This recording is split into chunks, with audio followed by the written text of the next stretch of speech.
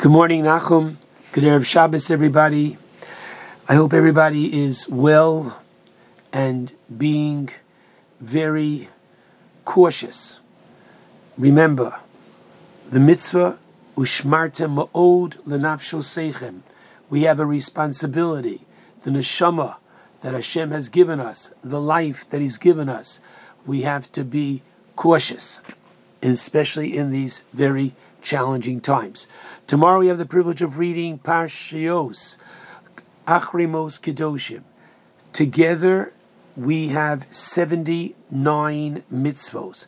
Even Parshas Kiseitze, which has the most mitzvos of any singular parsha, has 74. Tomorrow we're going to read 79 mitzvos. Now what does that mean? In Parshas Achrimos, there are 2 positive and 26 restrictions, and in Kedoshim there are 13 positive and 38 restrictions, for a total of 15 positive and 64 restrictions, giving us a total of 15 and 64 is 79 mitzvos.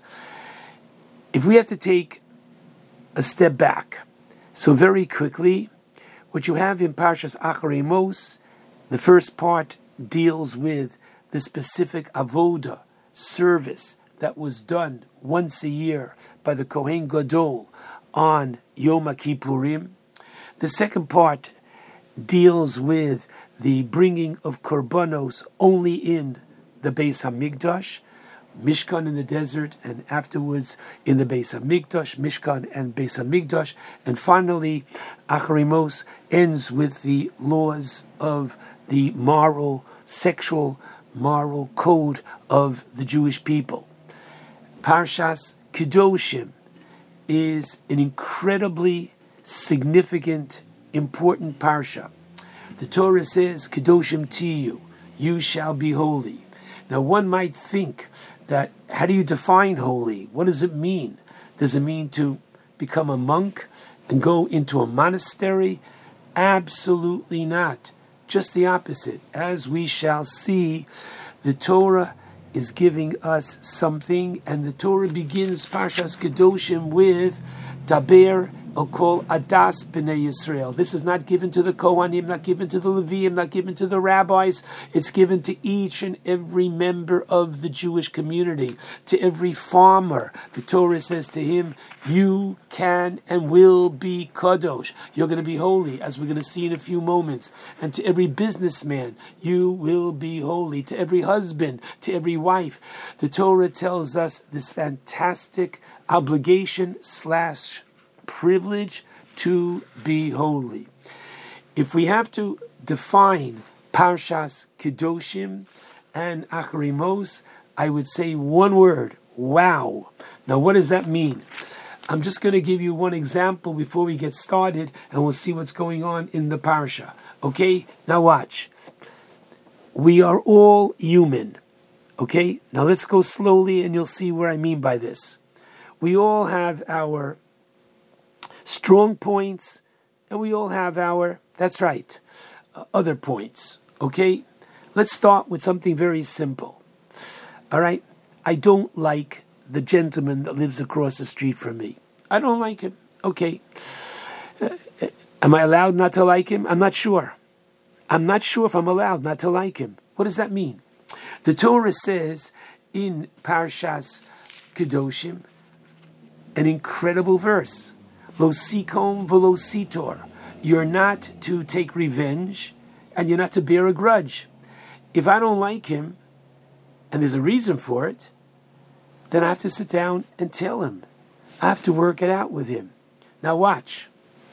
It's pouring rain, and my neighbor across the street didn't know, whatever it is, he's stuck in the pouring rain, and he has no umbrella, and he has no raincoat, and I am passing by in my car. And I almost feel like stopping and smiling because I'm happy that he's in the rain. Now, there's no question about it that I have not broken any American law, civil law, by not stopping and picking him up. If I don't stop my car, don't tell me you don't want to get the seat next to you wet. And don't tell me, come on. If I don't stop my car, I want to know, did I do anything wrong? Did I violate a Torah law? And I think it's very possible the answer is yes. Because the same verse that says you're not to bear a grudge and you are not to take revenge, the Torah concludes with V'yohavta l'reacha kamocha. Now that's a lovely song that the children sing in kindergarten. But how does it affect you and me? It affects you and me. If I have a full car and I can't pick them up, I'm really sorry. But if there's room in my car and I don't like the guy, the Torah says, V'yohavta l'reacha kamocha. If it's raining and you are walking, would you want someone to stop for you? Unbelievable. This is what it means that the Torah says, what I'm going to tell you now, that the rabbis tell us that the mitzvos are litzarev es habrios. Litzarev means literally to refine. Lizakos, it's a refinement of our character. Unbelievable. A fellow happens to be a good swimmer. Someone yells, help, help. Someone is, God forbid, drowning in a pool. It's hot out, it's cold out. He's not wearing his bathing suit. He keeps on walking.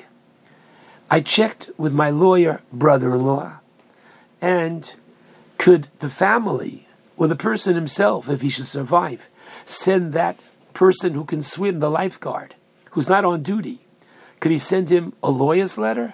The answer is no. It's considered an omission in secular law. There's no such thing in Judaism. Be proud, pinch yourself. What does it mean to be a Jew? What it means to be a Jew is when the Torah says in Parshas Kedoshim, Lo samod al dam reyecha. This is chapter 19, verse 16. What does it mean? It means that you're a doctor on vacation and you never get a vacation. You take 1 week on vacation. You're finally sitting down in a hotel and you're having brunch or whatever it is in a hotel, and the fellow at the next table, unbelievable, is having chest pains. Come on, it's my 1 week. No, that's right. That's right. Secularly, you have no obligation. Halachically, you are, so but what does that mean? It means the Torah says, I will make you into that quote-unquote better person. I'm going to share with you a medrash. The medrash is found in Medrash Rabbah in Devarim, chapter Vav, paragraph Gimel, on the pasuk in the first chapter of Mishlei. And what does it say in Mishlei 1, pasuk 9? So the pasuk reads, Ki livyas chen heim l'roshecha. Translated, it means, for they, the mitzvos, are an adornment of grace for your head.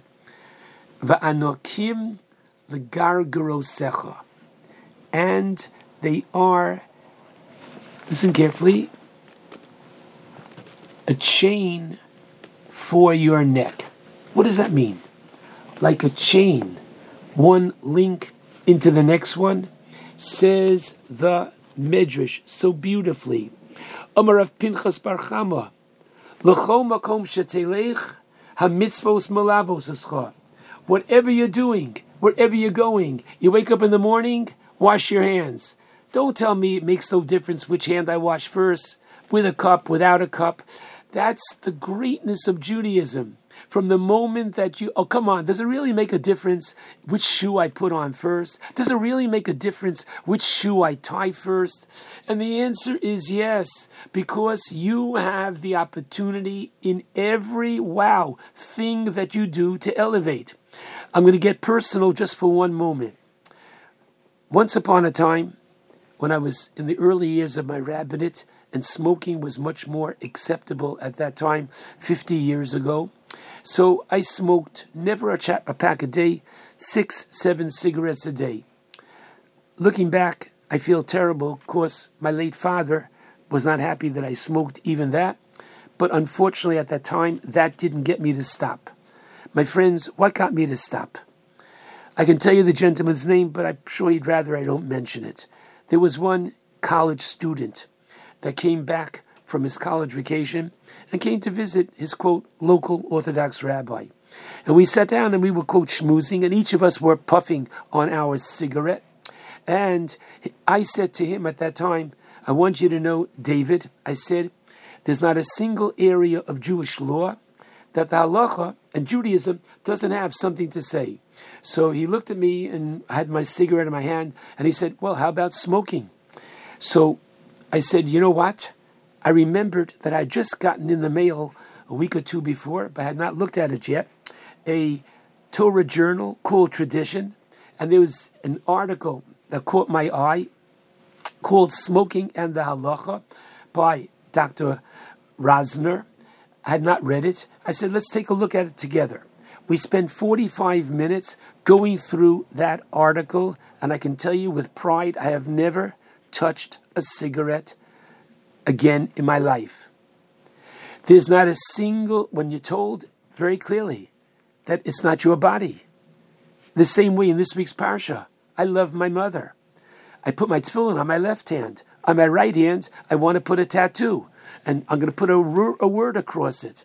And in the heart, what am I going to put? Mother, to remind me every day of the special mother that I had. And what's the answer? The answer is, it's not your body. You can't do it. There's not a single area. Listen to this beautiful medrash. Once again, wherever you're going, you're in business, well, you can't charge it. Everything that you do, right? You got to pay on time. Wherever you go, ha-mitzvos malavischa. Kisiv nebayis, you build a house, you have to make a makkah, a fence around the roof. You have a house, you have to put a mezuzah on your door. And you buy clothing, so you can't wear shatnez, this week's parsha. And you go to take a haircut, this week's parsha. You can't shave, right, off your sideburns. Keep on going. You name it, we got it. The rabbis say it so powerfully, the Zohar, les atar ponoi minei. There's not a single area which is devoid of him, meaning that there's not a single area of life that we can't elevate, that we can't kedushify. We have a kosher kitchen, and we have a kosher bedroom. That's the end of Pashas Acharei Mos, a kosher bedroom. Amazing. One more time. It's almost like I'll say to you, like I said to that young congregant of mine almost 50 years ago, think of it. Can you name a single area of life that halacha and Jewish philosophy and hadracha doesn't have what to say about? And this is such a powerful concept that you have to pinch yourself and say, how proud I am to be a Jew, how privileged I am to be a Jew, that I have the opportunity to sanctify any and every area of my life. I just want to close that we're living in very unique, troublesome times. Troublesome for us, troublesome for God. What does that mean? What do I know how God feels? I can only tell you that the Gemara at the beginning of Brachos tells us that every day Hashem mourns and pines as we do for the Beis Hamikdash. Think what it is when children come, when grandchildren come and gather around grandparents. Put that into words, into emotions, how happy they feel. Hashem feels and felt and will feel the same way when we were in the Beis HaMikdash, when we will be in the Beis HaMikdash, all celebrating Pesach. Please God, Shavuos coming up very soon, and Sukkos together. Unbelievable. This is what we're missing, and this is what he's missing.